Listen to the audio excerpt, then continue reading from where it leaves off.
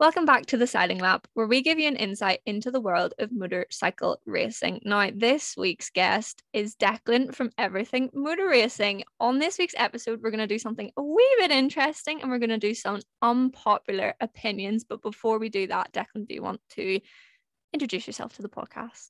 Yes. Hello. I am obviously Declan from the Everything Motor Racing, Instagram account. And obviously, if you listen to my podcast, then you'll know me already. But I'm the guy who posts stuff obviously on social media, and I'm not afraid to be a bit controversial at times and put my own opinion online. So, which often causes a storm, but it's part of life, isn't it?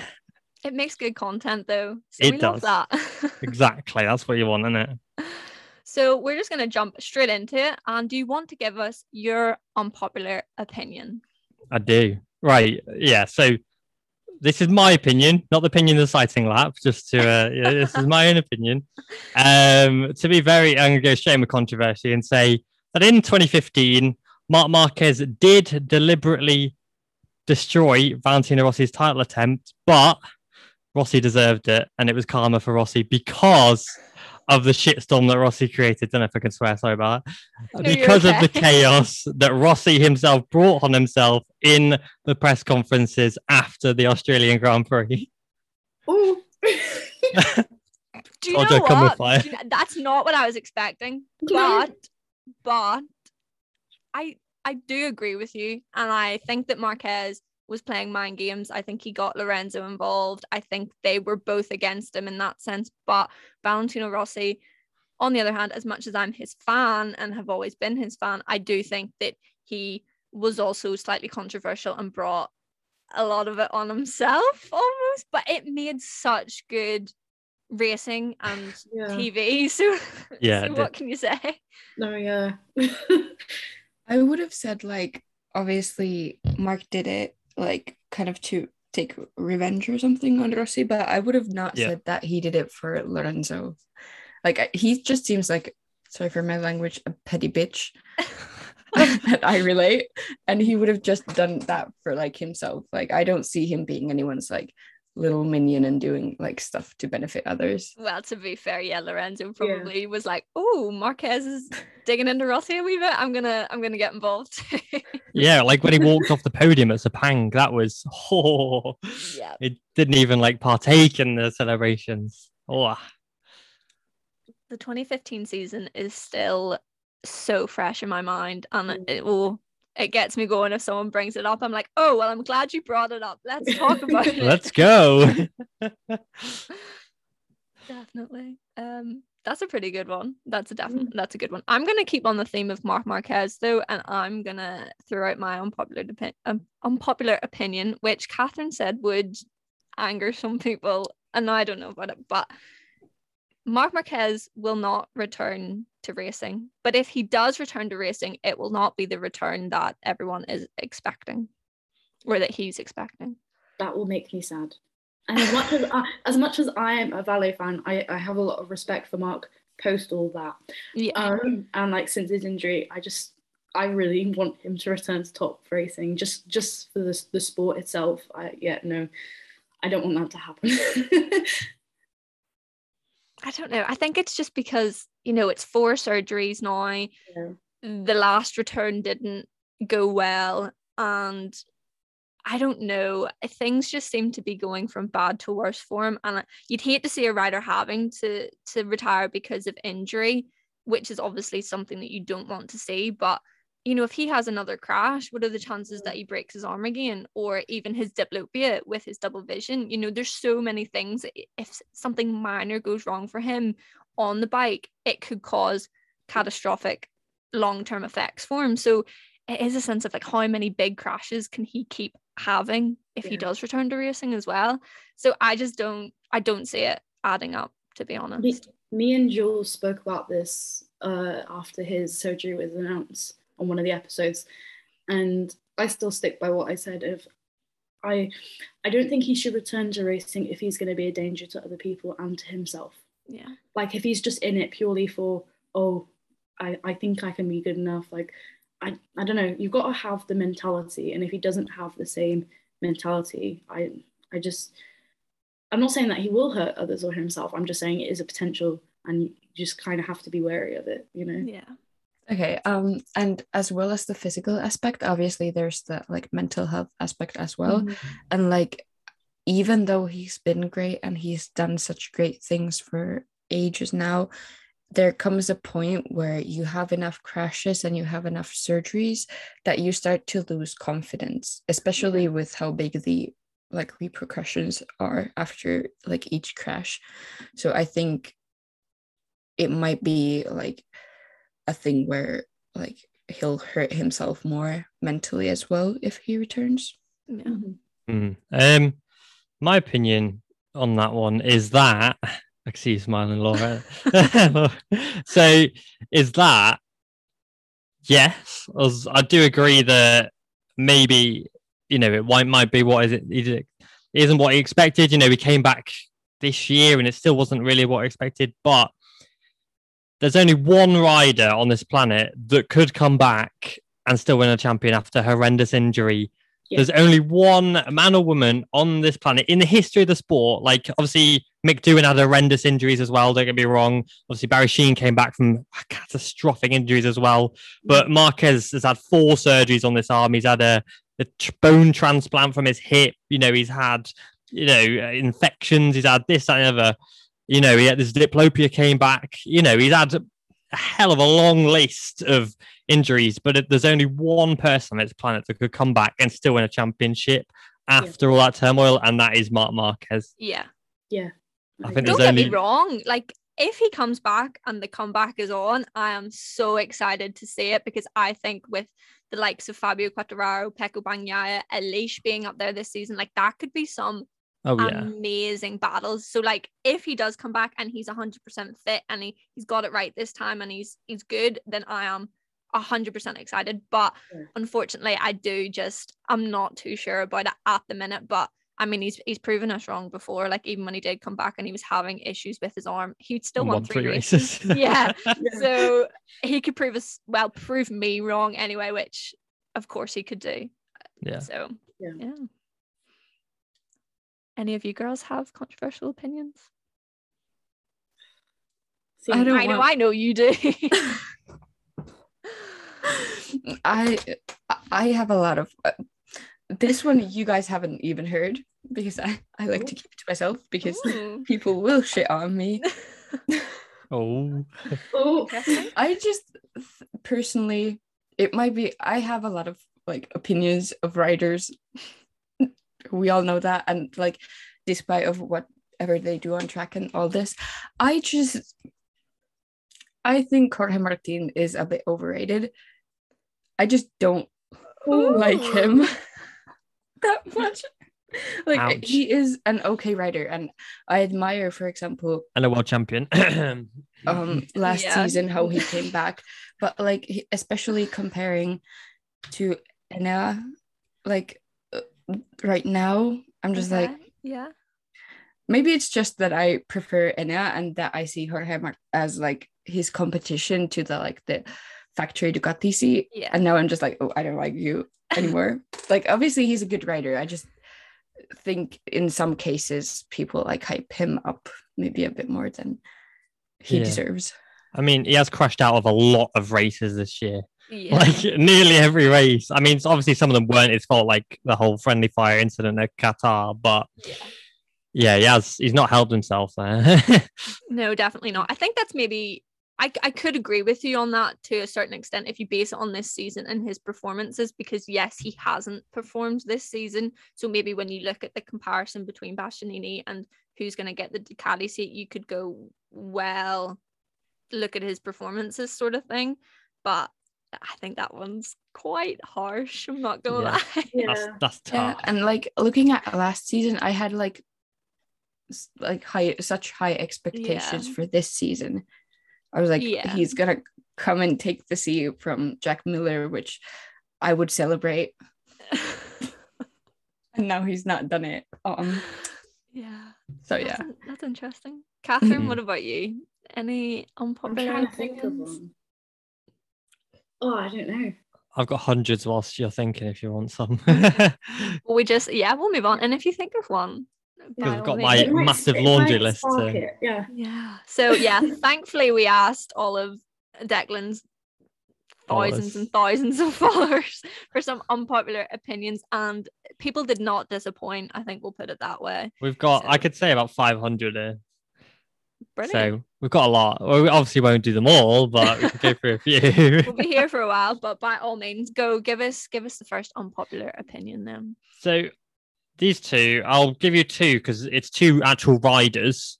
And they've said the same thing, which is interesting. So it's, I don't know if they want me to say their names, but I'm going to say their names anyway. They've submitted it, so whatever. It's Jason Uribe, who's done obviously the Moto America, motorbikes, and Mason Outlaw, who obviously was racing British Bikes and Smash Championship. Both of them have basically said that it's more about the sponsors than the riders, and that sponsors dictate riders and not just talent, but that's not just a MotoGP problem. Basically saying that money is the game in MotoGP and not talent, which I'm going to be controversial on the back of that. If you look at Ana Carrasco and David Salvador's situation, the point is proven. Yeah. Okay. Yeah. I think I'm going to break it down a little bit. I think in terms of for me as a fan, I don't want to think that that's the case, but of course. I know in situations that it probably is the case, and not even just the situation that you've mentioned. There are definitely loads and thousands. Yeah, in not only MotoGP, but so many, I mean, BSBs, World Superbikes, literally everything that you can think of. Of course, money plays a factor. And I think, my opinion on that is that I don't want to believe it, but unfortunately it is the reality, I think, in a lot of cases. Yeah, but I don't think MotoGP is the worst when it comes to that. Oh yeah, when you get into Formula One, then you're no, that too. But like even out of the like motorcycling classes, I don't think MotoGP is the worst that could be. Which one? So you're saying like in like lower classes and other classes, I'd see like just in general, like smaller and lower classes, like where you literally have to pay to get that seat. Yeah. Because in MotoGP they have a bit more, like also the team has backing, so they can like they don't need as much of the sponsorships from each rider. Yeah. Well, like you can look in the CV in the junior GP, and there's kids who are 15 years old paying up to 600 grand for a seat. You've got a rider I won't name who brought 1.2 million euros to a Moto 2 team the other year, a Moto 2 team that's now nearly winning races. It's like that rider all season long finished at the back of the grid. I don't think they scored any points, but because they brought 7 figures with them, they got the seat over maybe another rider who could have performed a bit better. But yeah, I mean, you see it locally. I'm from Northern Ireland, so here, even in just our biking scene, I have friends of mine that race motorbikes and have lost out on opportunities purely because of backing, and like they've had sponsorships and all pulled from them. I mean, they're not even competing this season in a full seat because of that. So yeah, I think I agree with Aino, is that you definitely see it a lot more in lower classes and maybe on the road to MotoGP. And I'd like to think it's not so much in the premier class itself, but yeah, Moto 2, Moto 3, and a lot of the grassroots classes as well, for sure. Yeah, absolutely. Yeah, definitely. And like, even I was going to say, surprisingly, from what I've seen, because I've lived in Qatar in the Middle East for the past 7 years, when my friends would race, like it's surprisingly cheaper to race there than it is here. Yeah, and they get paid more. You get more money to race in Qatar. Yeah, but it's different, and like to pay for the seat, I don't know, it's a lot cheaper than it would be in Europe, I think. Yeah, which is surprising considering they do have more money. Yeah. So I'm reading through some of these and they are horrendous. Oh no. Like so controversial. I'll give my controversial opinion that I gave a few episodes back that I've just remembered from that comment. I said Ana Carrasco doesn't deserve a seat anymore. Yeah. So which I don't think is completely controversial. Well, but as you know, I didn't think she deserved it from the start. So yeah, this is where I knew we were going to have differing opinions. I'm going to base my story here. I'm going to put my point across. Now, I can 100% see where your opinion comes from, and I agree with it. Of course I agree with it, but maybe it's because I am a female. Of course, yeah. There's automatically a different perspective on the situation because I'm a female and I'm watching a female and I like seeing the representation, and Absolutely. I do think she's talented. I mean, she's a world champion. I think she's a fantastic racer. Maybe Moto 3 wasn't the move for her, or going back to Moto 3 as such, but in saying that, it is so good to see her lining up on the grid, and for young women out there everywhere, incredible. But yes, maybe Moto 3 wasn't the right option, but it is still good to see, and I think we need more of it. Yeah, like with Maria Herrera lining up at Aragon with a full female team, female exactly. crew chief mechanics. I was about to mention that, It's amazing. Sorry, go. So just the thing that I don't like obviously her results haven't led us to believe that she deserves that C, but I kind of agree with Lauryn here. And also the thing that a lot of people, and obviously I'm not saying that you think that, but out there, a lot of people think that she doesn't deserve the C purely because she's a female.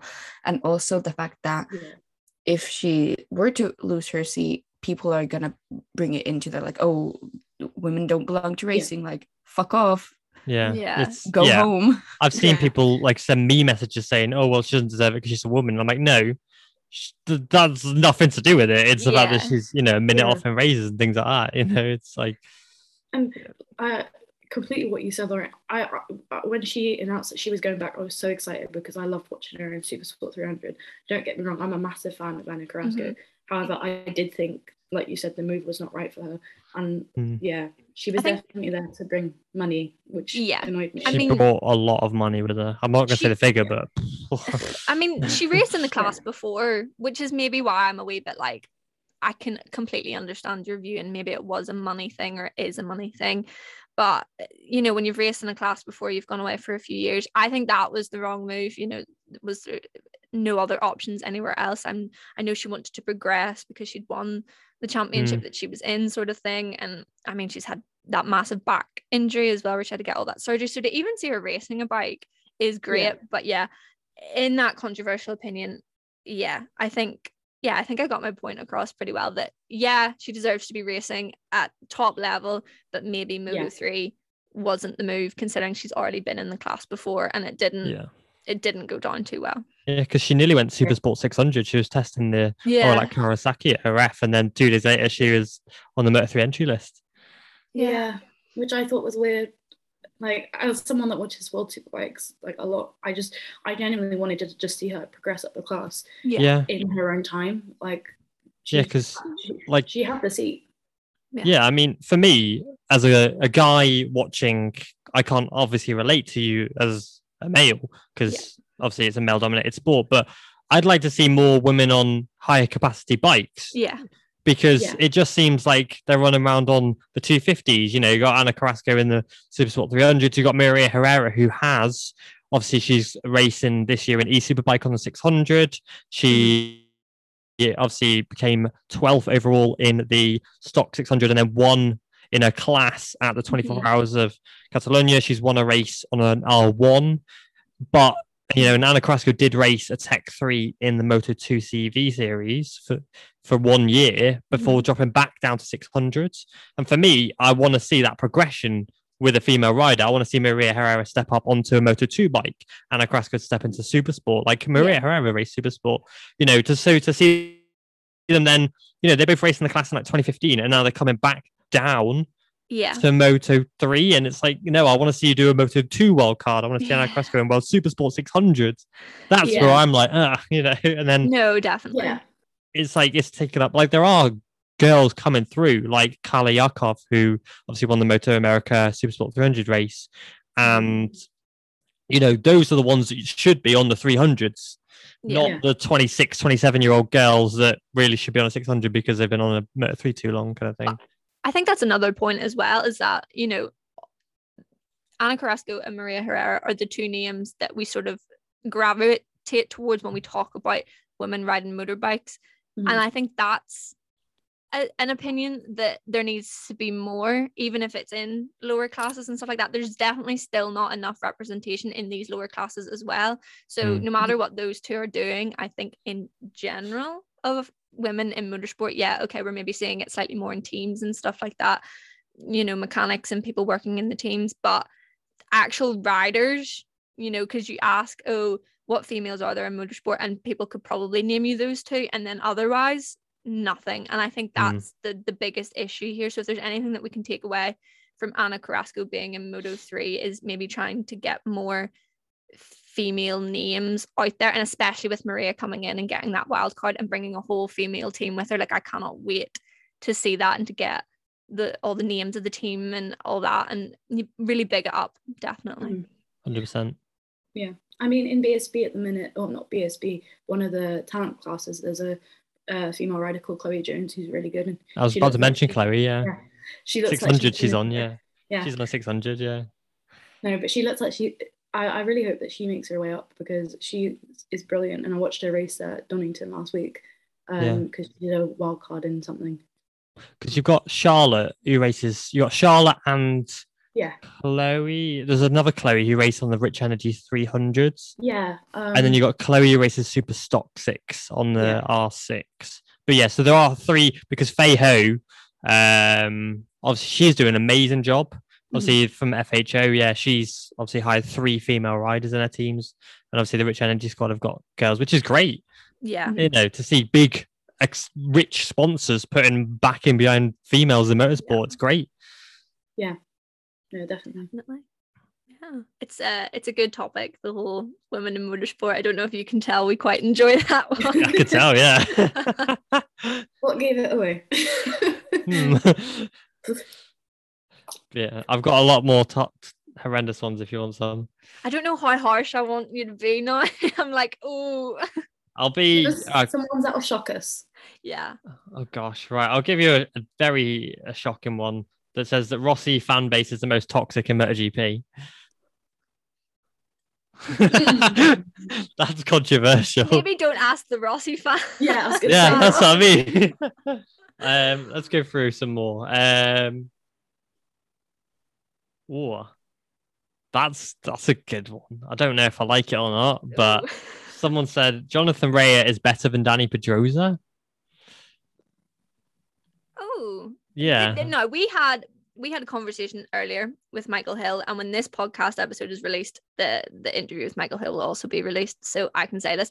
He was saying that you can't compare apples and bananas, and I think this situation is the exact situation that he was talking about. You can never compare those two, because they've raced in 2 completely different classes for majority of their careers. I mean, I regard those 2 guys as some of the best riders ever. I mean, Danny Pedrosa, all his teammates said about him how amazing he is and how he's literally the best teammate to have. I mean, Casey Stoner said it about him.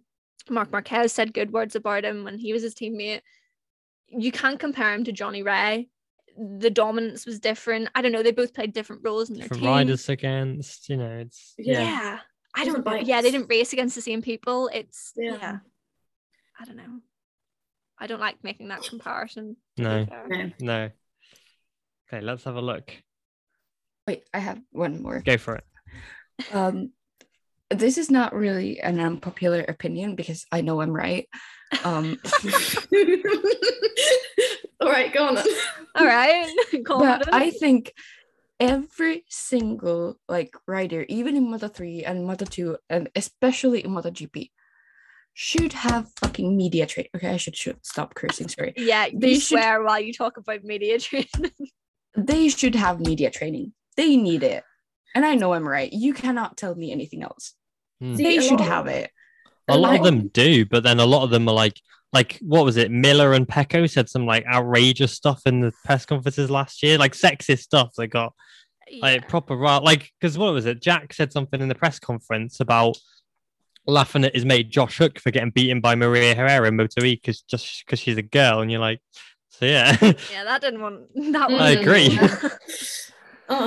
I said I'm right. You are right. But the thing is, I've noticed, because I went to World Superbikes in Donington last week, and the Yamaha Blue Crew Cup all get media trained. Yeah. And they were all coming up on the paddock show, and they're all so well spoken at like 15, and I was just like, wow. Like, why don't they? I agree. They should start like they've done in this class. They should start really young and just like get the experience for all of it.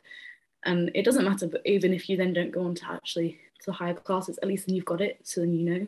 It is something, because, but in the other sense of media training and stuff, I hate when people are so media trained that when you ask them a question, it's the most bog standard answer and you get nothing from it. There's no information whatsoever. The team have drilled into them what they need to say, and you're just left sitting there like, what was the point in that interview? Because I haven't found out anything. There was no personality whatsoever. And then you're like, meh, what is that? And then you sort of not hate the rider or such, but then you're like, well, he's just a bit boring because he doesn't bring but I think to it. Riders that are like actually like well media trained are the ones that can bring a personality into it without like with being respectful, because if they aren't media trained, as we've seen, and I've talked about this multiple times and I will never stop talking about it, but then we have cases like Dennis Unchu like ruining a lot of his like career, and a lot of people like lost all respect for him just because of the like stuff he said. Like if just someone had said to him like maybe don't, like you can tell this to your friends, don't tell this to Instagram. Your Instagram followers don't even know that one. Like I wouldn't be here complaining about him every single time. Because a lot of riders, some riders use like agencies who will obviously run their social media for them. Then you get riders like Aleix who runs his own Twitter and has an argument with everybody daily, pretty much. And you're like, okay, maybe there's some, you need a PR person, maybe, but because he is media trained and he's still like, oh, you disagree with me on Twitter? Let me you tell don't like my me? opinion. Like, I've got a spare 10 minutes. Let's go. And maybe this is rude. I mean, I'm not a surprise to anyone anymore. But like, doesn't he have kids to like watch over? How does he? I don't have time to argue with everyone on Twitter. How does he have the time to it? He has a family. Yeah, he's probably just he might be sat on his push bike, just like, oh just texting away. I mean, it's funny that we were mentioning media training when we were just talking to Michael Hill earlier, and he manages a lot of them. Actually, one of the riders you mentioned, Jason Irubi, he manages his media and all of his PR stuff, and like Michael, I know Michael, and I've interviewed a few of his riders last year, in obviously the pure racing thing, and Michael's really good at what he does, and he makes sure that he media trains his own riders as well, which is really good. And obviously, if they say some outrageous stuff, then he's like, don't say that, things like that. So Michael's really good for what he does. And I know some of his riders personally. Obviously, he manages Remy Gardner, or at least does his socials with his promotions thing. And Michael's a good example to follow, to be fair. And like, obviously, because I was at Donington as well last weekend, and he was on the stage and he was so good. Like, he was all weekend long, he was outstanding on that stage. Just killing it. Did you enjoy the musical? I don't think I stuck around for that. I can't remember what I was doing. Oh, we were having a great chat about the musical earlier. On TikTok. So I've got videos of it going on TikTok. I don't think Michael's going to appreciate it, but when our episode goes up tomorrow, I've got a video that's going up. Nice. Okay. And he was great to chat to, and you can tell, like, even himself, when we were chatting to him, like, you can tell he's media trained, because there was questions that we asked him that he could dance around as such. Like, he didn't want to give a straight answer, but answers it in such a way that it felt like he answered it. He answers the question without actually answering it, sort of thing. And you can tell the media training there, but then it's still good content, and he's answered the question as such. And that's how everyone should be trained, I think. Yes. Yeah, so he's have personality. Yeah, and he's good at what he does. He's on the mic at Moto America as well. He's even got his own brand, Mike on the mic. He's very good at what he does, but he does so much everywhere, which is why everybody wants him. So, yeah, definitely. Yeah. Right, throw us another one. Let's go. Oh, gosh. Okay, right. So I did have one. That's it. I'll just find it. 2-stroke race bikes were not that spectacular. That's very unpopular. Yeah, if I told my dad that one, I think he would kick off big time. He always says that to me. He's like, but 2 strokes, Lauren, and I'm like, what? I don't know if it's just a generation thing. Yeah, that's the thing. Like I'm too young to remember the 2 strokes. Yeah, me too. Yeah. Me too. Like I'm 24. You know, I was when they were cancelled. I was like 3. Yeah. And I haven't watched any of them. I wasn't. There you go. There you go. Don't say that. I feel old now. Thanks for that. Welcome. But yeah, so. You know, I don't remember them. You know, it's not something I would be like, oh yeah, because for me, right, a lot of people who like the 2 strokes and reminisce about 2 strokes are boomers who grew up watching the 2 strokes. We're people who may have grown up watching the 800s or the 1000s or even the 990s. So it's for us.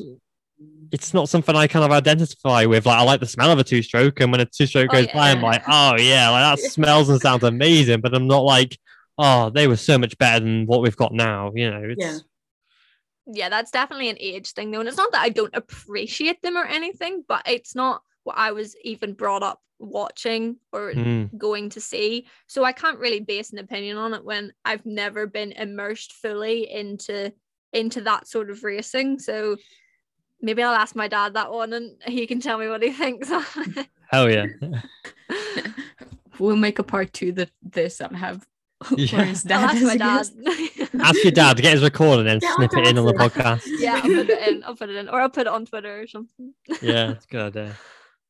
So this one goes on a topic I wanted to bring up maybe later on, because there's a lot of controversy at the moment within MotoGP, and too many people are scared up to bring up how should I say this?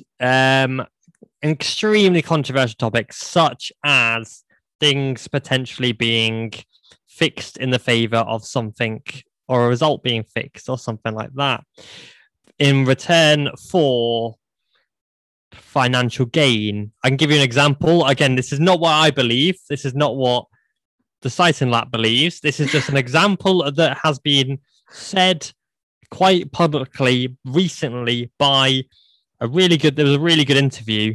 I can't remember who it was by, but a gentleman who used to work in the Aspar team brought it up and said, this is that, basically exposed loads of stuff in MotoGP. And he said, this isn't what I'm going to bring up on here, but I just wanted to, build up to it.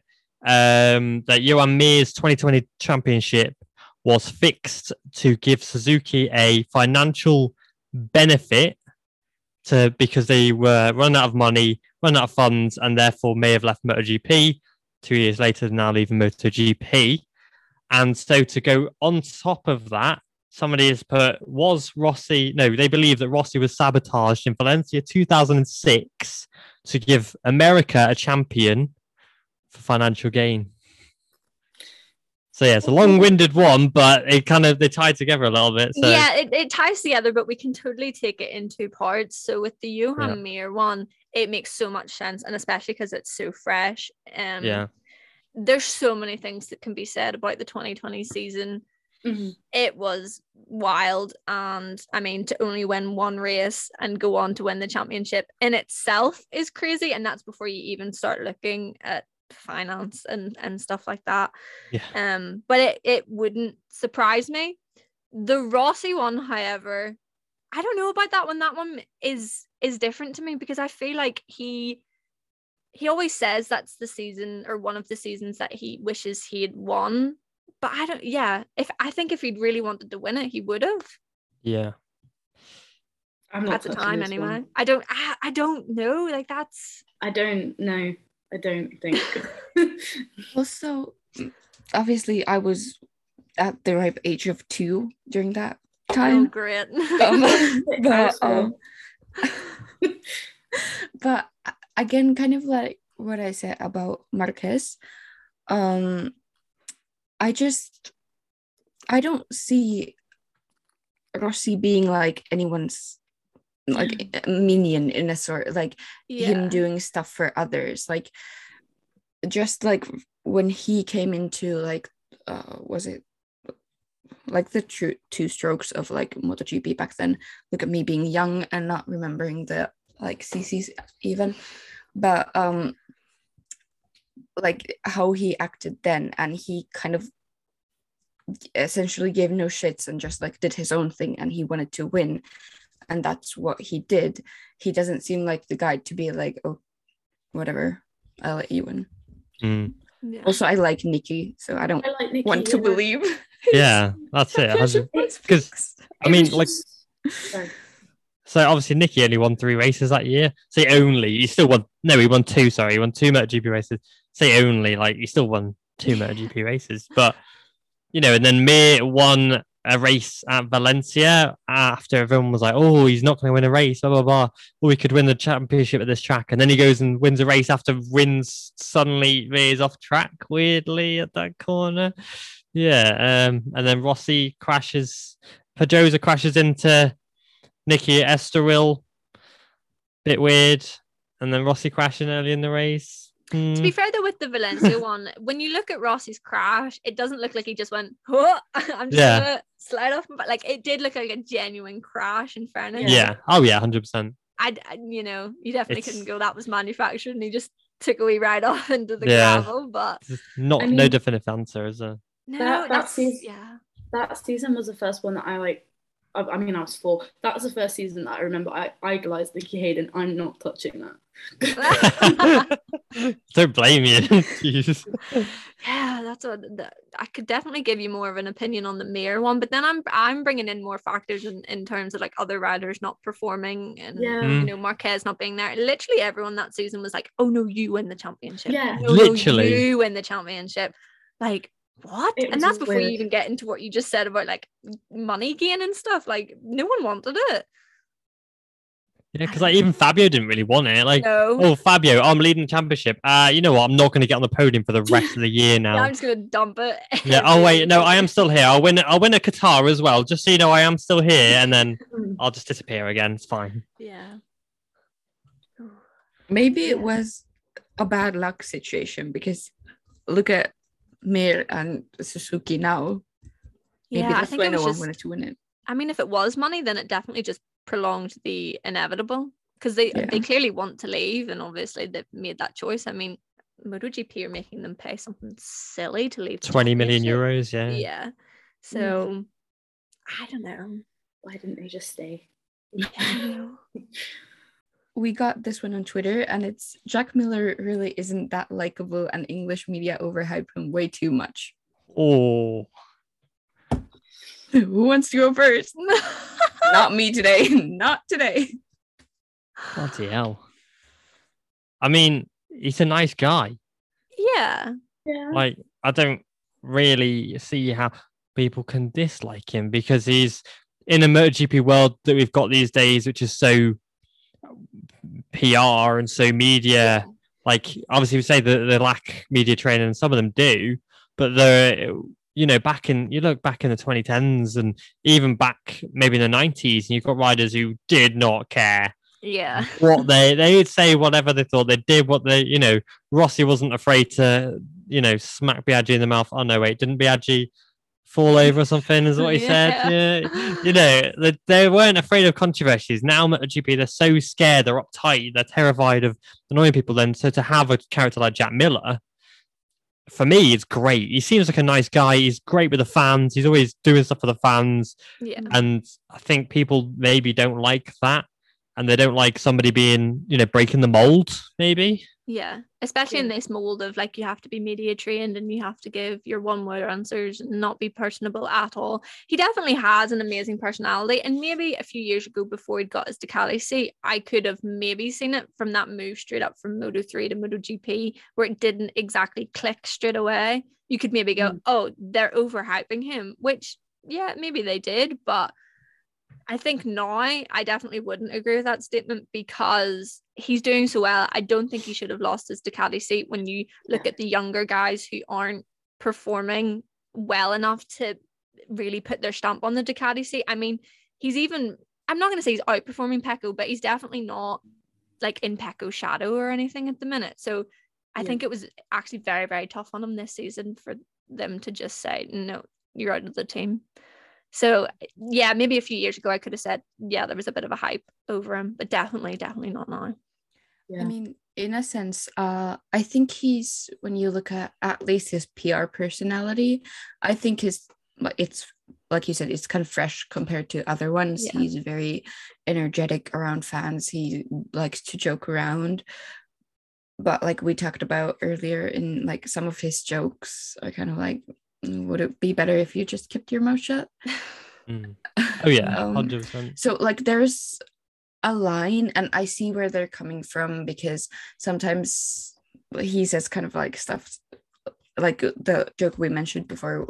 I don't think it has been the only time he said something a bit questionable.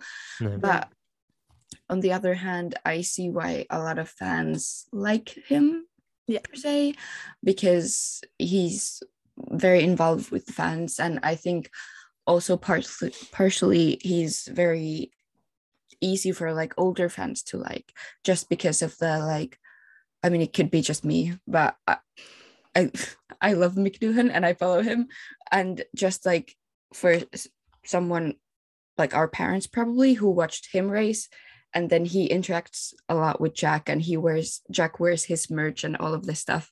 It's like easy to like him because he's kind of like respects the old as well as like being a breath of fresh air. It's maybe an Aussie thing as well, because you look over at F1, obviously Daniel Ricciardo is like the guy that everyone likes. He's you know, F1's good guy. He also breaks the mold. And then you go a step down to F2 and you got Jack Doohan, who again is a very happy-go-lucky guy. He's doing the shoeies on the podium. You know, obviously his dad's obviously Mick Doohan, and the you know, Jack is very much like it. I don't know if any of you listen to the Gypsy Tales podcast, but you know, he's very much. He went on there and he was very chilled out, and like I'm friendly. I'd say I'm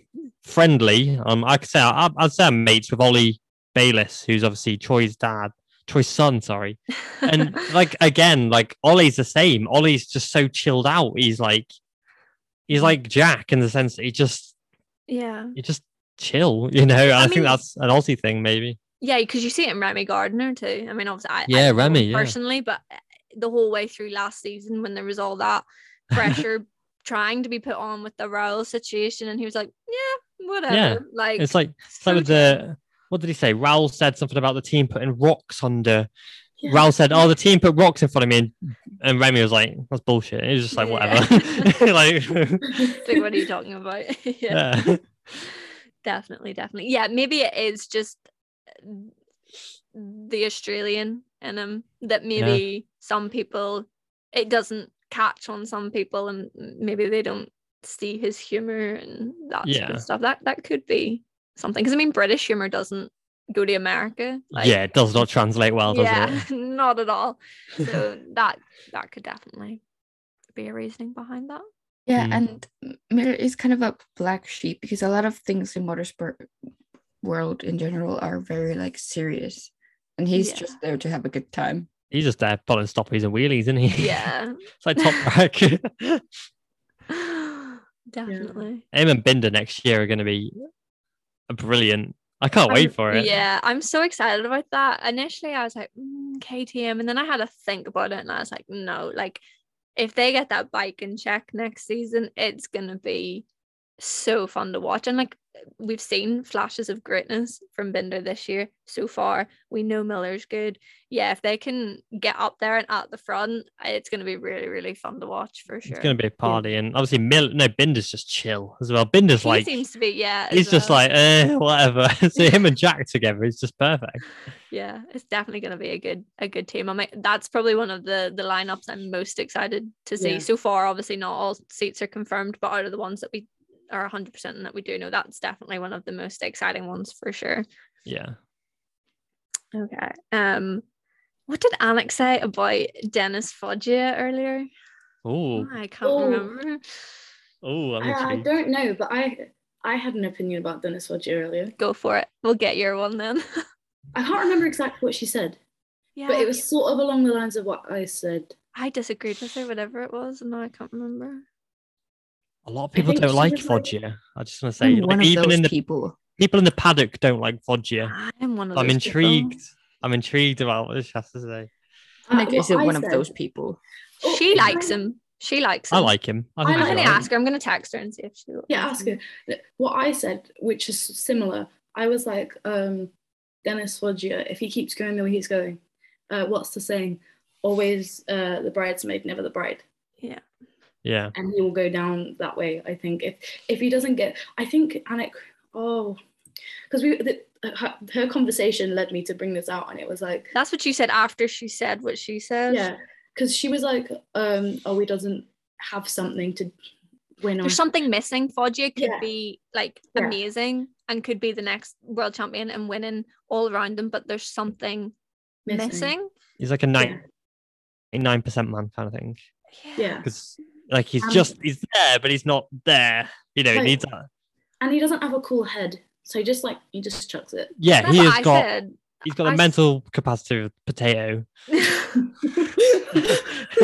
That's one way to put it. He's just got no mental strength at all. Like he just falls apart completely. Like last year when he was just causing mayhem within the garage.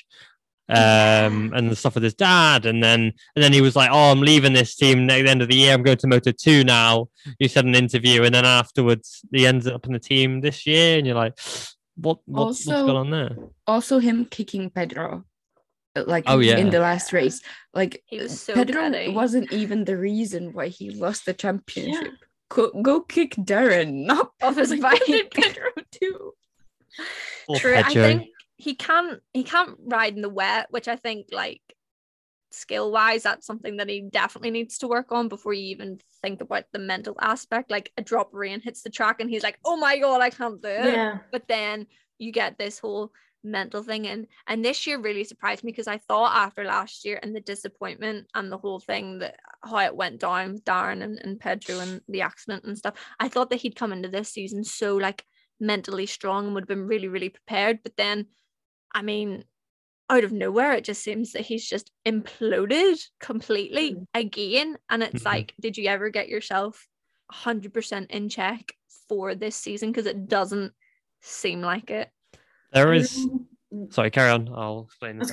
No, I remember what Anik said, but go. So, I've got to limit what I say here, but there's a lot that goes on behind the scenes in that team that really inhibits riders from getting their best. You know, Artigas left them last year, and they've had champions, but Messia left. Yeah. Messia and Foggia, that had an easy title, but there are things I could tell you off air. But there are things in that team that inhibit riders from succeeding, which is possibly why Foggia is not doing well this year.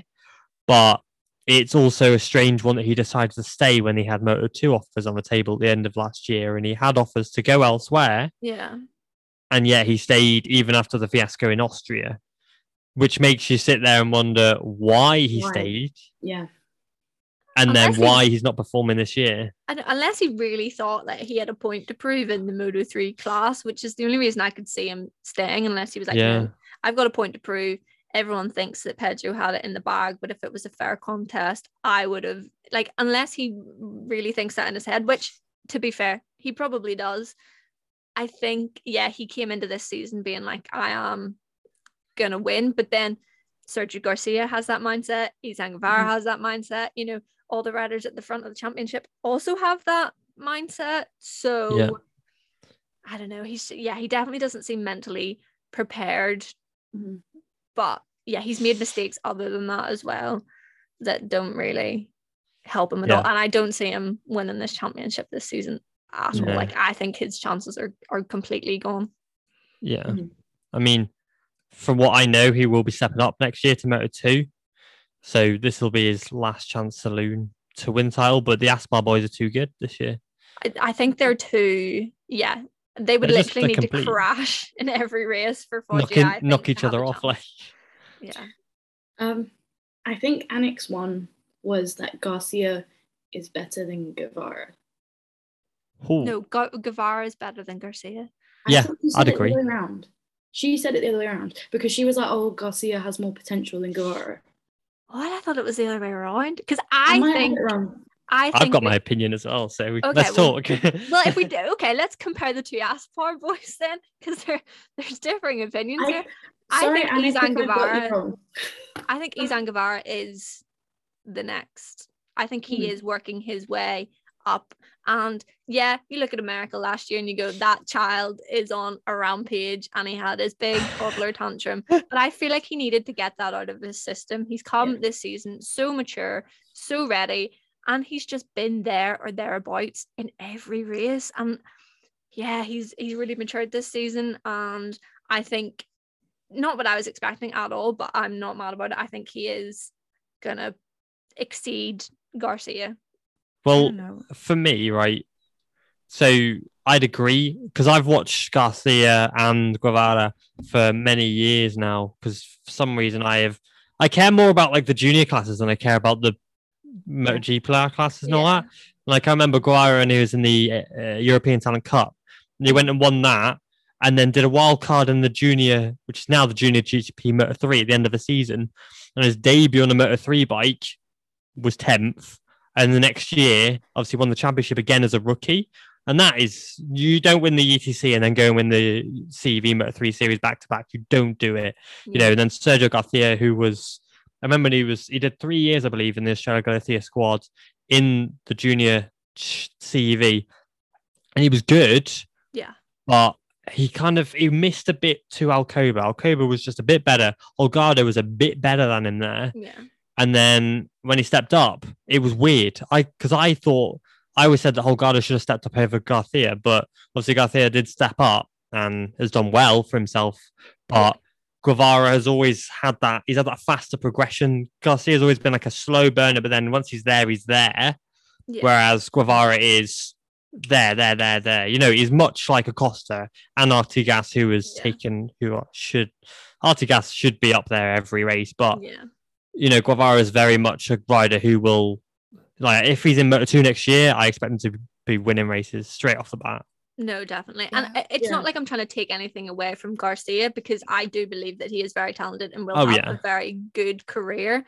But if you're talking about like defining moments and who's going to be the bigger and winning more, I definitely do think it's Izan for sure. But I think Garcia will be up there as well. I think if you could like kind of transfer like Garcia's maturity, because I think obviously Izan has, and maybe I just get flashbacks from that tantrum at Kota, but I think overall Garcia maybe handles himself more mature. Like when you see him just like, and he seems usually more calm than Izan. He's a quiet character. Yeah. And I think if you kind of could transfer that to Izan and like Izan's riding style, you would have like the perfect rider almost. Then you get Pedro Acosta. Yeah. He looks really like, calm on the outside, but when he gets on a motorbike, I'd say like racing. Yeah, I'd say like racing wise, Izan, but like as of right now, like maybe the like whole package, I'd say Garcia. I'm not sure who I think is gonna win the championship, but I just think Garcia handles himself more maturely and like kind of that way is like less prone to have like confidence issues per se. Like I'd see more likely Izan like crumbling under the pressure than Garcia from like just mentality set wise, but like riding style I'd say Izan. That was very confusing, but you're welcome. I definitely get that. Do you have any more unpopular opinions that you want to share with us? So a lot of people have said the same thing, that one basically said that they thought MotoGP was rubbish when Marquez was dominating, but it's actually gotten worse since Marquez isn't dominating. And basically somebody else has said to back that up, the basic MotoGP isn't as exciting whilst Marquez is there, even though Marquez was obviously dominating. There you go. MotoGP was way more exciting than when Marquez dominated every race. Right.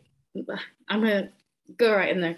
The thing with Marquez dominating is he did dominate. But I remember one season I think we actually spoke about it with Michael earlier. We did, yeah. One season where he won loads of races, but it was like on the last corner. It was still exciting. I think you can sort of bring aero into this, and the fact that it's a new era of the bike. You can't just be like, oh, it's not as exciting. Well, there's a reason for that, and I still think it is exciting, but it's a different type of exciting. It's more strategy and like tactical, and you have to think about it. It's more, the riders have to be more technical instead of, oh, I'm just gonna go up the inside really quick. Like, does that make any sense? Yeah, no, I definitely get that. Yeah, it's like the comparison that I know that you did with World Superbike and MotoGP, isn't it? Yeah, you can't compare. For this one, I did enjoy a lot of Marquez's domination, because when you look at 2012 the whole way up to even his last championship, there was always someone there battling with him, whether it be Dovi, Lorenzo, Valentino, his teammate. Like, there was always someone, at least one other person, challenging him. Yeah. So because look at the results from 2019. Dovi had a really good shot at that championship, and if you look back, a lot of Mark's first place finishes, Dovi would have been second place, sort of thing. And I think that battling was so good, and like Alex Rins was in there in one of those races. They had a really exciting race, that season, and it was just incredible racing. I think if you factor out the Saxon ring, which obviously he completely dominates at, I think the racing was really, really good. And the racing, I feel, has only got worse this year. And I agree with Kathrin that I would say it's a lot of the aero. But then even I'm bringing in penalties. Riders are too scared to make moves now, especially after that move in Assen from Fabio Quartararo getting a penalty. Riders don't know what to do anymore, because they can't even make an overtake and make a mistake without being penalised for something silly. But then there's riders who are going out there and making massive mistakes and not getting anything. So that brings in a whole different aspect of what is ruining racing, and I don't think it's Marc Marquez's fault and his domination whatsoever. And I don't, like you said, it wasn't even him dominating. Like, I remember the Qatar round in 2019 where it was a drag to the line, and it was like, what, 0.02 or something. Crazy, yeah. And like there was like 5 riders down to life. Like, it was exciting, and like I loved being there for that. That race was amazing, but it's just, I suppose it is the aero debate, and we've spoken about it a lot, and it's just I mean, I do enjoy World Superbikes a lot because of the racing, and it's always, you always gasp, and you're always like, oh my god, like. But I feel like with MotoGP it's different now, but it's not necessarily bad different. It's just different. Yeah, that's fair. That's my point. Yeah, like, I don't know, it's a tricky one, because I prefer MotoGP when Marquez is there. Yeah. Like, I like to see a rider who is exceptionally better than the rest of them, and I don't think that's controversial to say. No. I like to see a rider, male or female, doesn't really matter, but a rider extract everything out of a motorbike that no one else can. Him picking the saves up on his elbow, him sliding the back end in, and just putting in insane lap times and moves on riders that you sit there and go, no one else could do that. It's like watching Toprak now in World Superbikes. In Toprak, he just absolutely sends it. And, like, Ray will sit there and study for ages, and then bang, right, he'll make the overtake, and then Toprak, next corner is like, whatever, so lets the brakes off and goes for it. And that's the same with Marquez. And MotoGP is missing that spark, that extra bit to see a rider riding on rails. Like, even the races that Jorge Lorenzo disappeared on, which was quite regularly, they were still exciting, because you watched Lorenzo, like, just man a machine, just paint a line around the racetrack, and every lap he hits the same corner in the same inch or like micro inch of tarmac, because he was so precise. And then you watch a Marquez who goes around and he's so loose with it, but he's not afraid to just send it under a rider and let the brakes off and push them wide. And like with Pecco at Aragon last year, and I miss that about MotoGP because it's boring to watch. Boring to watch Fabio disappear up in the distance. He's amazing, and I love it. But it's great when you get a rider who isn't afraid to send it up the road. For example, it's why Aston was so good with Aleix, because Aleix was like, right, I don't care. Like, I'm going to pick up 3 points here, or I'm going to crash. I may as well try and get 10 points. So that was his quote. Yeah. So to see him absolutely send it up the inside of Binder and Miller at the last corner was amazing. Yeah. But we don't get riders like that anymore. We only get Marquez doing that. I don't think this is controversial. I think Fabio Quartararo could be like that. He's my favorite rider. I'll not be shy in saying that. I definitely think he's the best at the minute. Yeah. If he had the machinery underneath him, say like Mark had with the Honda for so many years, I think Fabio could be that rider. But that Yamaha is not any good. And I thought last season he was very dominant. I wanted him to win the championship. He was really, really good. And then you found out that the bike was actually terrible, and he opened up and said, this bike is terrible. It's really bad. And then we get to this season and you're like, oh, yeah, no, you're right. This bike is bad. Yeah. I think if he had the machinery underneath him, we could get races like we used to have with Marc Marquez. Yeah, Fabio just plays it safe, doesn't he? I just think it's the bike, though. I think the bike is hindering him, and he has to take those precautions to bring it home. He can't afford to ride the same way or do what Marquez used to do because he's on a bike that's so much worse than everyone else's. And yeah, he definitely can't afford to make those mistakes. And like Aston just goes to prove that, he can't be making mistakes like that and going on to win a championship. But I also think like Marquez isn't afraid to get a penalty, especially but he never penalties weren't really as big as well when you look at it. Like Valentino Rossi kicked Marquez off his bike. He didn't get a penalty. Like penalties. Yeah, but also like in general, I think he knew he was good enough. So like when he won like the Moto3 championship from pit lane, like he just knew he was good enough. So he didn't have to be scared of like, oh, do I get a penalty do I have to start from the back of the grid or something like that? Because he knew that he kind of like, was better than everyone else. Yeah. That it was controversial. It was always controversial. He could make up those places and not like be worried about it. Yeah, which I respect that because like confidence is key.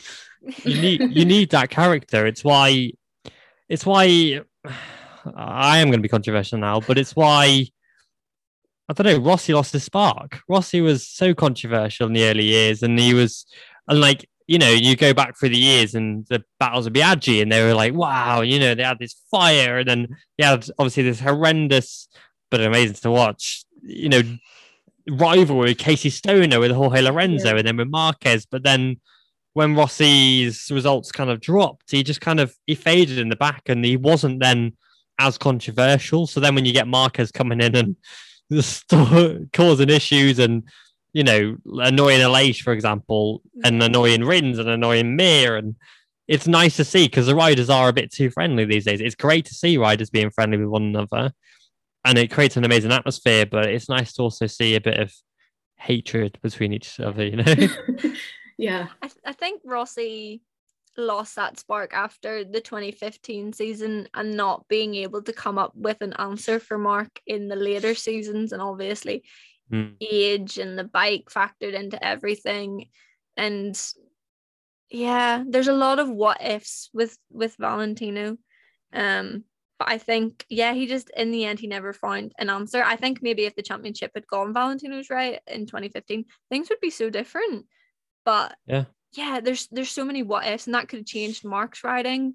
That could have changed the whole dynamic. Like, even if they didn't fall out with each other, like the two of them used to get on so well, and it was always really fun to watch the dynamic between them in pit lane and stuff like that when they were celebrating with each other. And then it turned sour, and then it was like, oh, this is really interesting because now they don't like each other, and the press conferences when he has his hand, the snippy comments to each other. And there's so many scenarios in my head that I would have loved to have seen play out. Like, what if Rossi won? What if Marquez won? What if this happened? What if that happened? And the dominance might not have been there if things had planned out differently that season. So But yeah, back to the point of Marquez though. I don't know. I did enjoy it, and I'm not even Marquez's biggest fan. Yeah, like, I was the one that was like, oh, Marquez is winning again, but I still enjoyed it. Of course, I enjoyed it because it was good racing. And that's exactly that. It was just good racing, and we do sort of miss that. But you would think that now that they've seen all the error, they'll develop it so it's not an issue anymore. I think people know that they want that old style racing back, and we have the personalities in MotoGP to get that, but we now need the bikes and the racing to follow suit between the relationships that we have between riders. And like, I love the respect that Fabio and Alish have for each other, but that could be really interesting if it wasn't so respectful on the bike. Yeah, like if Fabio, for example, at Aston had gone into Alish's pit box and started screaming, and he went, "I'm sorry," Alish goes, "Get out of my box," throws his boot at him or something like that. Would have been hilarious. But it's like, oh, have a hug, it's like, no. But yeah, no, I definitely think, like you said, there's a lot more respect in, or not even, they had respect then. They just get on with each other now. Yeah. I'm like, but I mean, it would make it interesting. I kind of want something like that back, but I also don't. Yeah. Should we get a bit more spice back into? I think if Marquez does come back, we'll get that spice again, because you've seen it even when he wasn't at his full fitness, going out and annoying people, getting toes off people. I mean, I think Johan Mir must get nightmares about Marquez like towing behind him.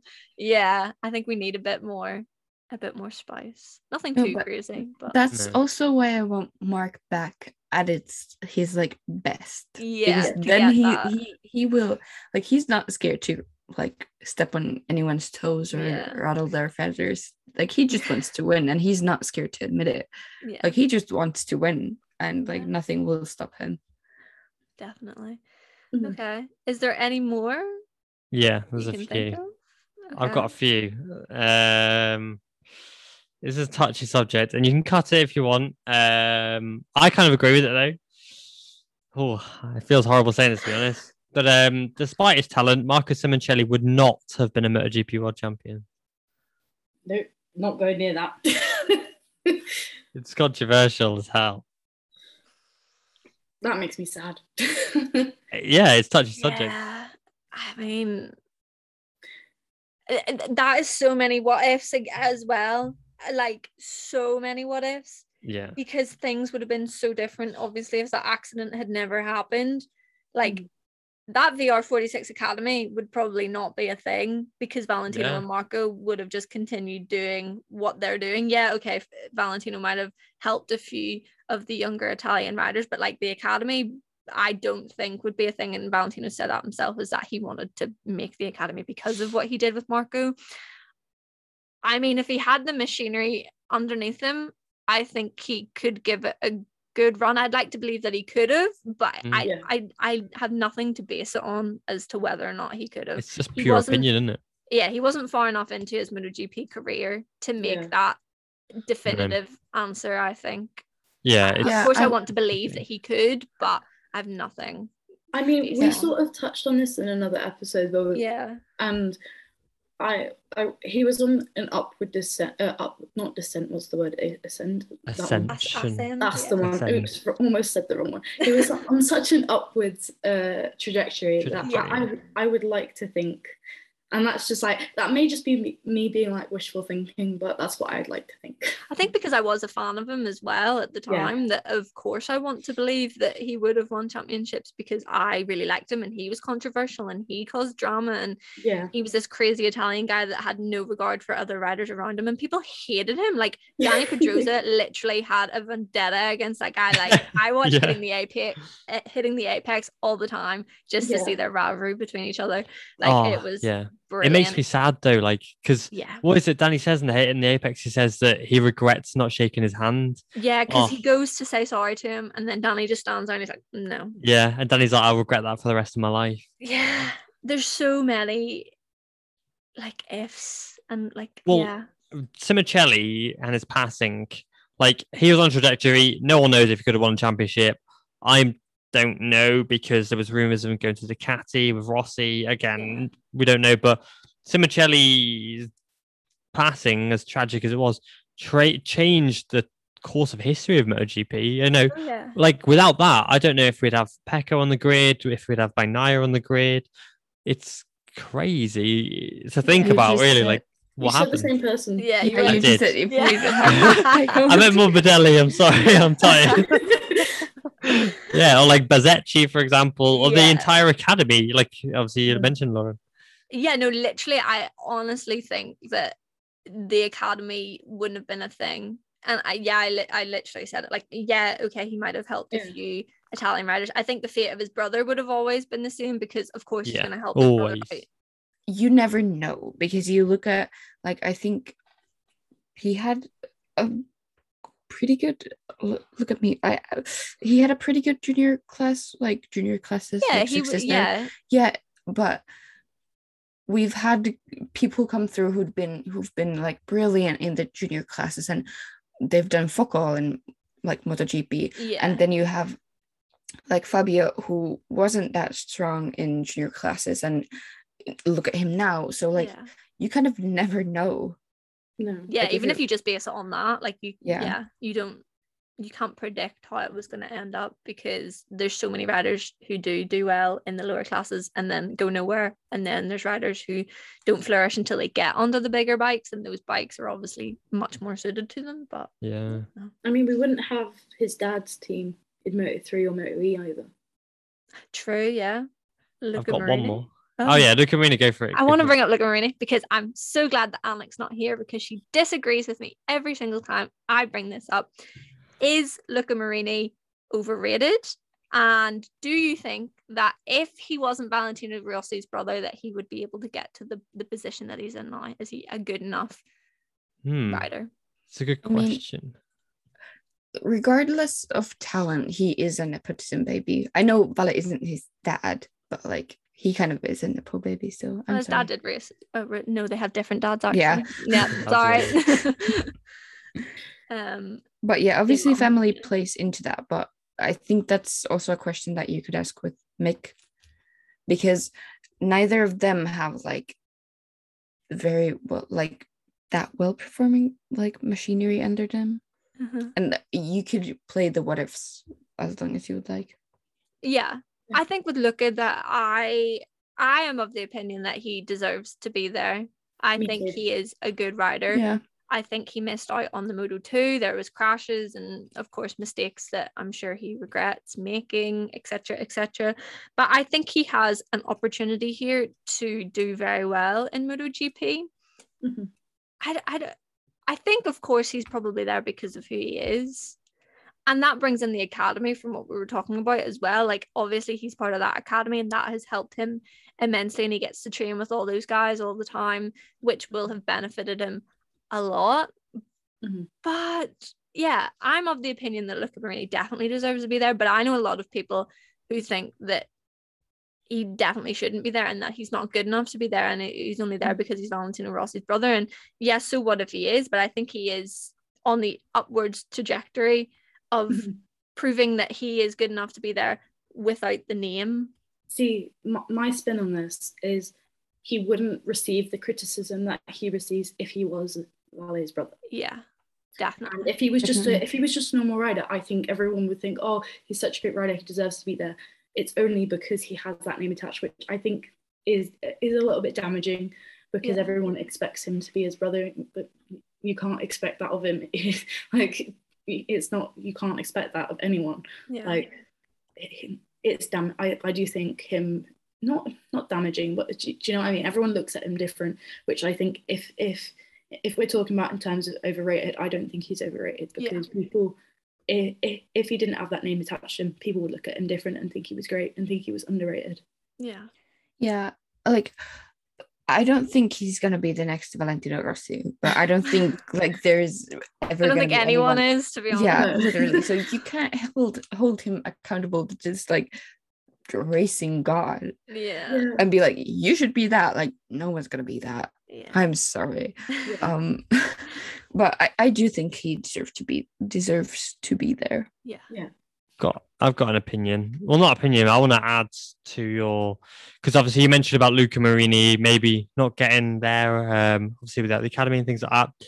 Financially, I don't know if he'd have got there either, because obviously the VR46 Academy provides a lot of money to these riders. Yeah. And he got a special seat in 2015 on the Moto 2 TV grid, because he did one race in Moto 3. He did, I think he did a full Moto 3 season in the Chev, or he did like one or two races. It was one of the two. He barely touched the Moto 3 bike, and then went straight into Moto 2 without the VR46 backing, because he raced a Pons bike. Yeah. And it wasn't a regular Pons livery. It was literally just Monster Energy, VR46, and like a tiny little Pons logo. Meaning that obviously Rossi has paid for him to get where he is. Yeah. And then would he have got the same opportunities to race forward racing next to Baldassarre with VR46 logos all over both of their bikes, with a VR46 being like a partner of the team? Yeah. And then would he have then got the VR46 Riders Academy seat? I don't know. And then would he have then progressed to MotoGP? I don't know. I would say talent-wise, he's got what it takes. He is unbelievably talented. He's just a slow burner, and he's such a good rider. But would he have been a rider that another one that we missed, and has gone by the wayside just because lack of money, or because there's other more talented riders, and therefore, but because he's got Valentino Rossi's name, has that helped him in his career? I'd say yes, but yeah. But in that, if you take out the whole brother aspect and just look at the academy as a whole, you could say that about every single academy rider. Oh, yeah. Because there's slow burners in his academy. And I mean, you've got Nicolo Antonelli, who isn't performing on a Moto 2 bike, but he's out at the end of this. Yeah. But then where does he go? Does he get a seat funded somewhere else? Like, he's not just, is he going to back one of his riders, or is he just going to completely drop them? I don't know. You see this. I can give you the answer to that off the air. I've got the answer to it already. So.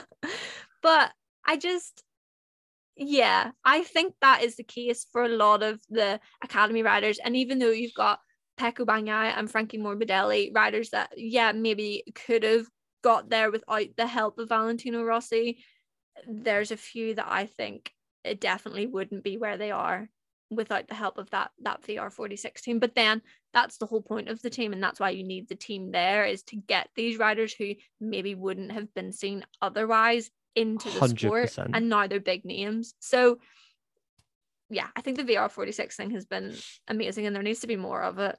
I agree, yeah. Well, like Bezzecchi, for example, when he got on that podium at Assen, he was like, Valentino Rossi is... So I carried the VR46 flag as well, because like, again, I follow the junior classes. I remember Bezzecchi, he was racing the Italian Championship, but next to no money, and Rossi managed to get him a Mahindra seat and then got him into the World Championship on the Mahindra, and then obviously his talent spoke for himself, but then that Bristol ride costed money, and he didn't have the money, but the VR46 Academy paid for it. Yeah. It's interesting.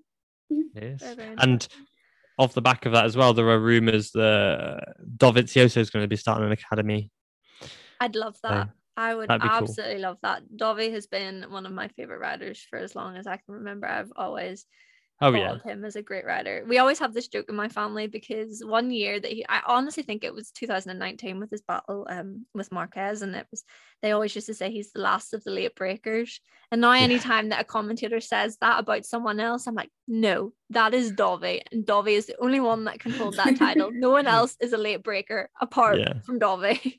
There you go. You can call it like the late breakers school or something like that. Got a name sorted anyway. Yeah, I mean, it is still a rumor, so but that would be good. These rumors often go nowhere, but the theme of brothers.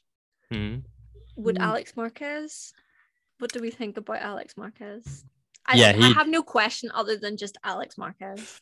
I think it'd still be a double world champion. Yeah, but I don't know if it's straight at VDS for 5 years. If he didn't have Marcus as his surname. I have a funny feeling that he will be given more time than everyone else. He'll be given that, well, you're a Marquez, look at who your brother is. And I'm not trying to take away from his talent, because when he won those championships, he won them. It was convincing. He was fantastic.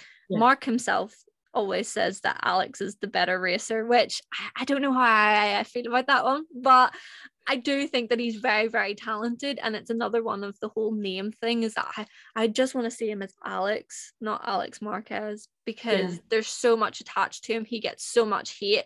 I'm one of those people that sometimes I think is too harsh on him. I know I am, and maybe he needs more time in the class sort of thing. But then I'm like, oh, well, he's Alex Marquez, you know, he should be doing better than this. And I think he's subjected to a lot of unnecessary hate just because of who he is. But I'm so excited to see him with the Ducati next year with the Grassini team. Like, I did not see that coming at all. I'm going to say he can win a race, to be honest. Oh, yeah. Definitely. 100%. I think that also proves that he does have talent, because obviously Mark can't help him get a Honda, like not a Honda seat, like a Ducati seat. Like Mark's like power only extends to Honda. Yeah. That sounded funny, but like he can't go to Ducati, like give my brother a seat. Yeah. They don't care. Yeah, he's always been a Honda man. Yeah. No, I think he is talented, but as I said with Luca Marini, he has the name attached, and that is a hindrance in aspects. So, any other lasting opinions?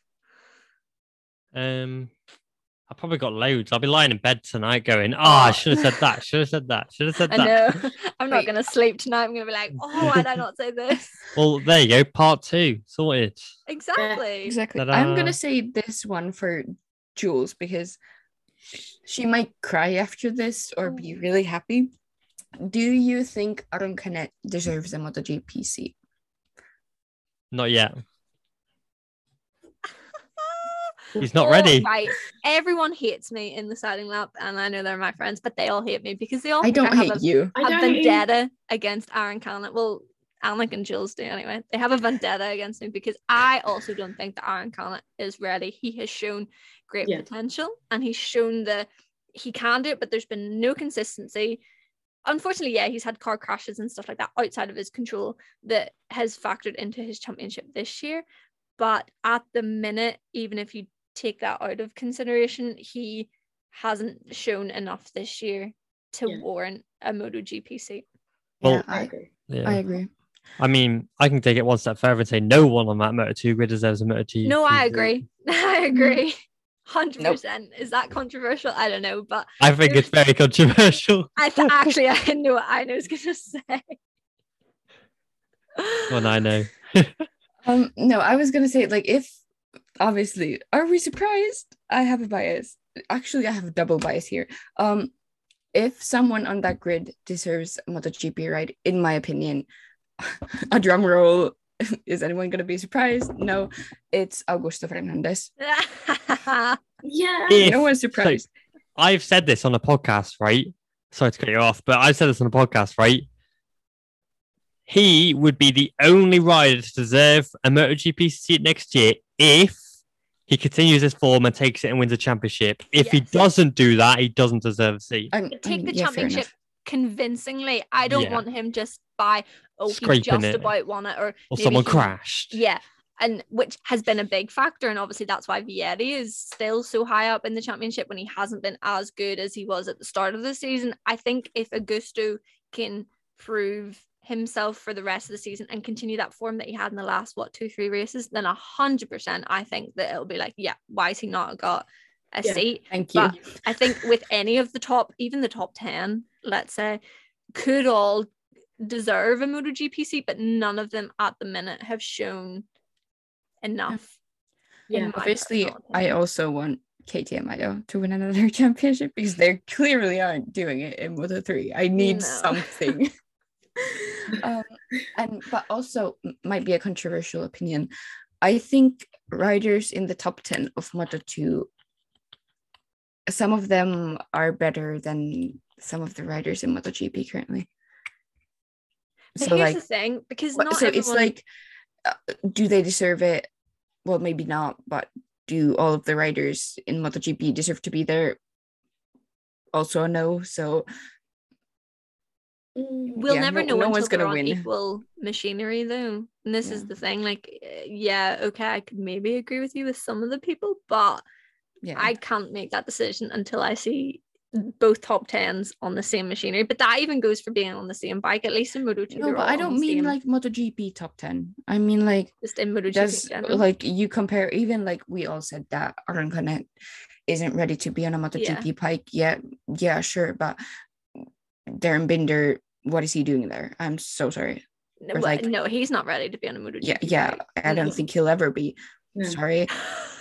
Can I throw another spanner into the works? Yeah. Go. So, yes, none of these Moto2 riders deserve to be on the MotoGP grid. Fabio Quartararo exists. He didn't deserve a MotoGP seat. Have we got another Fabio Quartararo waiting in the wings in Moto2 that we don't know about? Have we got 3 Fabio Quartararos who could go and hop on a MotoGP bike and go and win a title in 2 years' time? We don't know. You never know. Lots of what ifs. Yeah. There is names that you'd like to think could pull a Fabio Quartararo that maybe are there and thereabouts in Moto2, or they're slightly further back that you go, well, if they got an opportunity, you never know. Because of course every rider in every class is talented. Like there's no doubt about that. Yes. Good for me to say, I don't know how to phrase like either.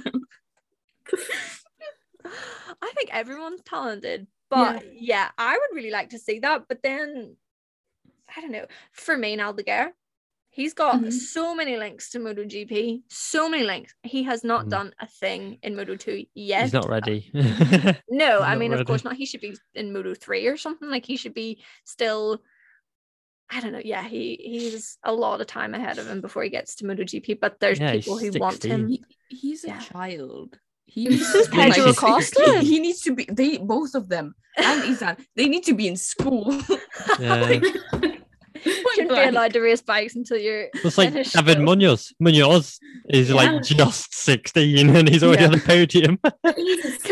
Can we make it the new rule? Like you cannot race in Moto2 if you don't have a high school diploma. Get your GCSEs and then you're allowed to go.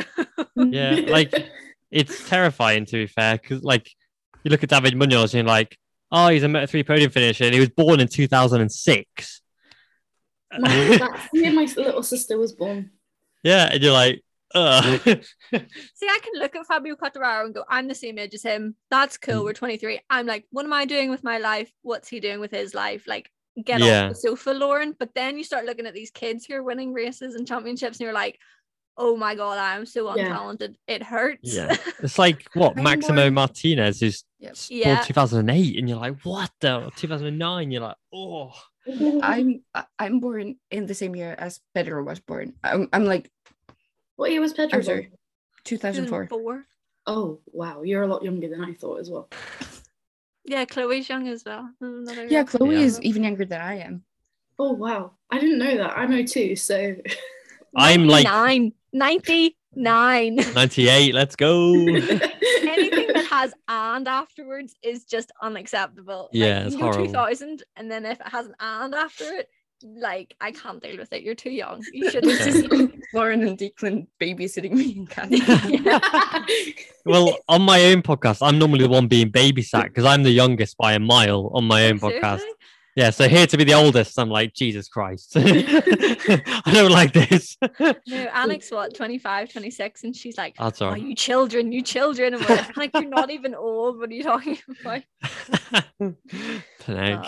Yeah. Is that all of our controversial opinions or unpopular opinions? I've got one more. Go for it. So I've just read one, a late one, that said that Franco Morbidelli has already peaked in 2020. No. If he can, there's factors though, because he deserved to win the championship in 2020. I think he should have been the championship winner, and things would be very different for him, I think, obviously. But then you have to factor in his knee injury, and that was an ACL injury. He should not be on a motorbike still. Like, footballers take about a year for that injury, and that's a footballer. And then you look at a motorbike rider who's back on the bike within 6 months. Crazy. Then he's on one of the worst bikes on the grid and you expect him to perform. I have so much sympathy for him because I'm like as much as the performances aren't there, it's like, well, how do you expect them to be there with everything that's against him at the minute? Yeah, I think if the bike was good, I think he'd be up there. personally, but Yeah. Yeah, and I know I've been a big on telling everyone they suck, and all this, but he does deserve a hug. And just like we support you. Yeah. Take a breather, because I think, yeah, he's going through a lot. well, he's bald now, isn't he? He's like midlife crisis. He's had a complete breakdown. He's like Frankie 2.0. He did a Britney Spears. Yeah. See, I've got a little bit of a different opinion for once. Oh. Just The one time I'm nice. Yeah, and it was like, oh, bless. Well, the thing is if it was such a bad ACL injury, will he ever come back? This is a big thing. And it's also the machinery as well. Like, is the injury and the machine playing a part? Is it just the injury? Is it just the bike? Like, is he 100% fit? I'm not sure. Okay, yeah, he's able to ride a bike, but what pain is he in? Like, what physio is he having to do because of it? Like, I would love to see him minus the injury and getting that Monster Energy seat. But obviously we can't, that's so many ifs and buts. Like, I can't obviously say how he would have performed, but in my I would love to imagine that he'd be up there with Fabio battling for the championship, of course, but there's too many outside factors playing in it. I have one more hot take, and I'm not sure about this. Quickly? Yeah, of course. Just want to add to that. The thing is, I was a big Frankie supporter coming into it when he moved up. Yeah. And I really, don't get me wrong, love him to bits. I don't think, I mean, it is a big statement, but I do think with the way that it's been on him mentally, and the fact that the bike isn't any good, and the fact that he only has he does have another year on his contract. Yeah. But if he doesn't improve this season, next season, I don't think he'll have a season. They will be cut through. They will take him out if the results don't come. Purely because if his injury is that bad, then they're not going to, or if the bike is, either way, however it works out, I don't think he'll still be there in, 2024? Yeah. But I think that's, if the results don't come in and Toprak, that's the two things that will, if Toprak wants to come to MotoGP, they will dump him at the end of 2023. But also if the results aren't there, he will. If Toprak comes to MotoGP, it won't be on the Yamaha. It'll be on the Ducati. No, what? It will be on the Ducati. If he comes into MotoGP, it'll be on the Ducati. It will not, because, right, I can give you the information, and this isn't secret. I spoke to Paul Denning whilst I was at Donington last week. I'll give you a bit of a scoop. Toprak hated it. I thought so. We didn't hear anything about it. But that's because it's a bad bike at the minute. He said he hated it. He said no matter how much time he puts on it, no matter how many laps he does, he will never, ever be able to extract what he needs from that Yamaha. Ever. But then, is that just because he's a world superbike rider and MotoGP is a different class? Is that, is that thing? Is it because the bike is bad and we know it's bad, and Fabio at the minute is the only person to be able to extract something out of it? There's so many, like, what if they improve the bike? Maybe, but like, because obviously Toprak he's a breaker, and he couldn't do that on this Yamaha because it wasn't strong enough, he's that hard of a breaker that they go through so many, fork seals. They've had to reinforce the entire front end of the chassis to make it stronger because he's bending it. He would never be able to, he said that he'd never be able to ride the Yamaha M1 like that, but he'd probably be able to ride a KTM or Ducati like that, wouldn't he? Especially the Ducatis are most user-friendly. A bit of food for thought there. I mean, it's interesting. I think it's just because I want to see him on the Yamaha, and I think him and Fabio could be a very good combination. It's sponsorship though, isn't it? Like, because of Red Bull, and Toprak gets paid an obscene amount of money by Red Bull. Like, I don't know the figure. I know that last year it was around 70 grand a week or a month. And now he's champion. It'll be even more. Like, Keenan Sofoglu in his peak was earning more than some top MotoGP riders, and he was in super sport. And he's his manager. I believe that though. Red Bull have the money to give these people, and they do. Like, their marketing budget is 2 billion. 2 billion is their marketing budget, which is I think 25% of their yearly profits.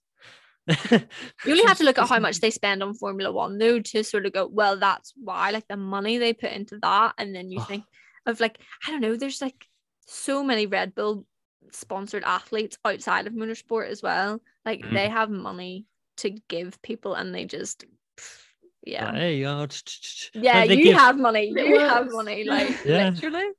Now I want to say this one final hot take because I don't know whether I partially maybe agree with it, but I've seen it on Twitter sometimes.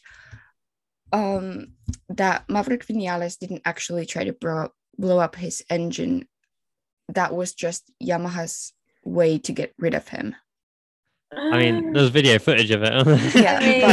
but still people, but the thing with me is like, I don't know if it was intentional because in general, like if the engine were to blow up, obviously he would hurt himself. And the thing that like, I know they're a different person when they put the helmet on, but still the fact that he has a kid. And when you look at just his Instagram, he seems like just like so much of a family man. I don't think he would deliberately put himself in danger in a situation like that, where it's not about even racing.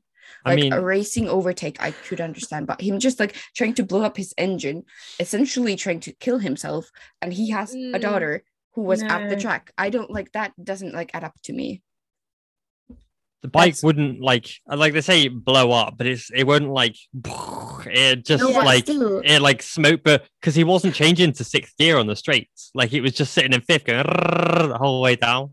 I don't think his intention was ever to cause injury to himself, obviously, but or others. I 100%. But I think he had clear intentions that he was not happy with Yamaha. He had clear intentions of not destroying his bike as such, but causing damage to his bike through the way he was riding it.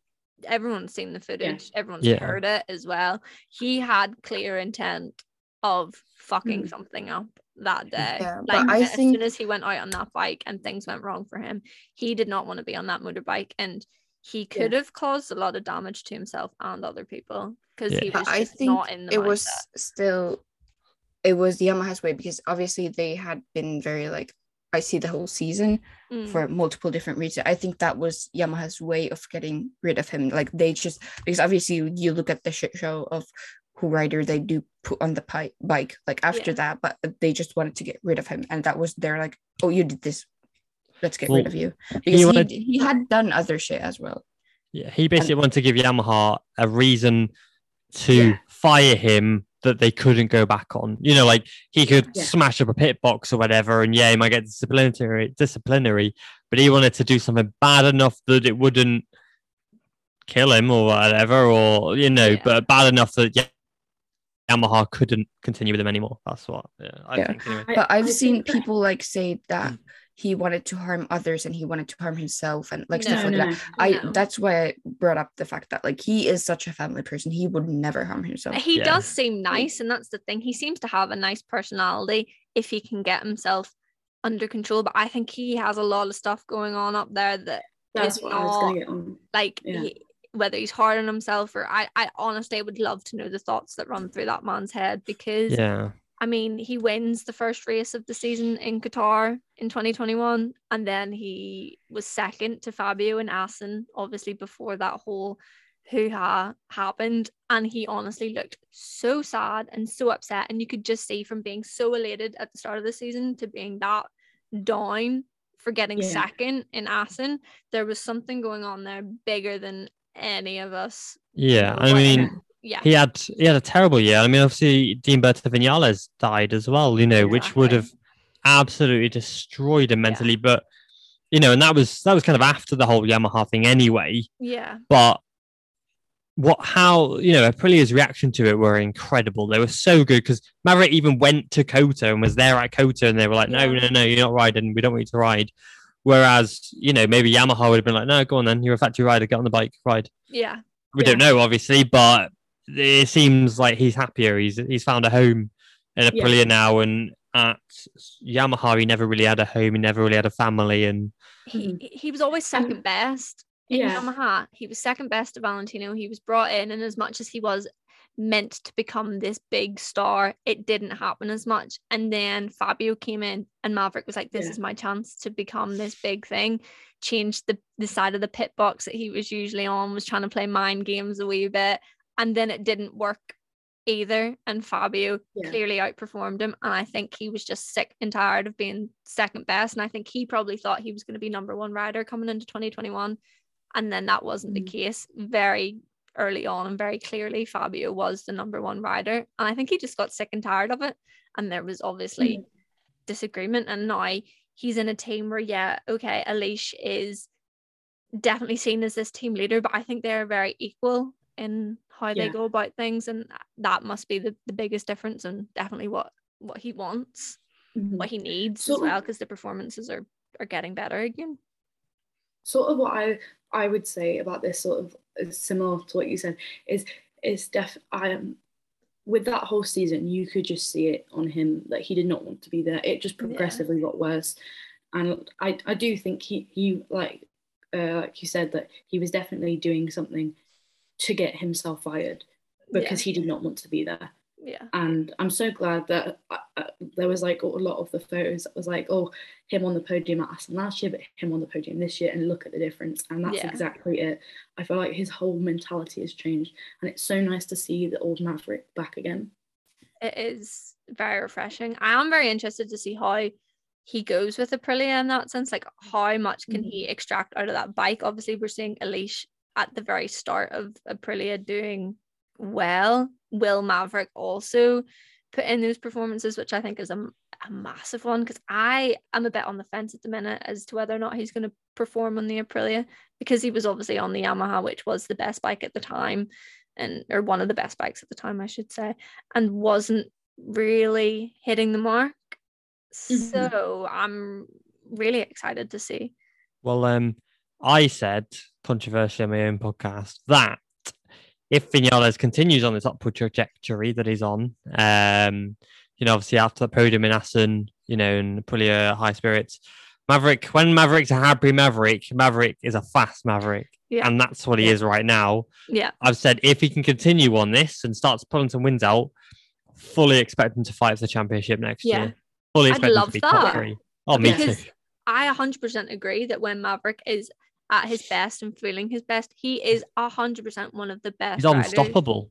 He's of course. Like, I remember watching him in lower classes as well, and I was always such a massive fan of him in Moto 3. And me too. Yeah, like, of course, but it has to come with the right attitude, and he needs to be in the right mindset. I think there's a lot of things that need to all just be right, exactly, like pinpoint right at that time for him to perform well, which is very annoying, obviously, as well, because very finicky, isn't he? Yeah, if something's like just not right, head's gone, that's it, he's blown up, he's angry. And if he can sort of tweak that, or even learn to work with maybe something not being 100% right, then he could be on to something very, very special. And of course, championships, definitely.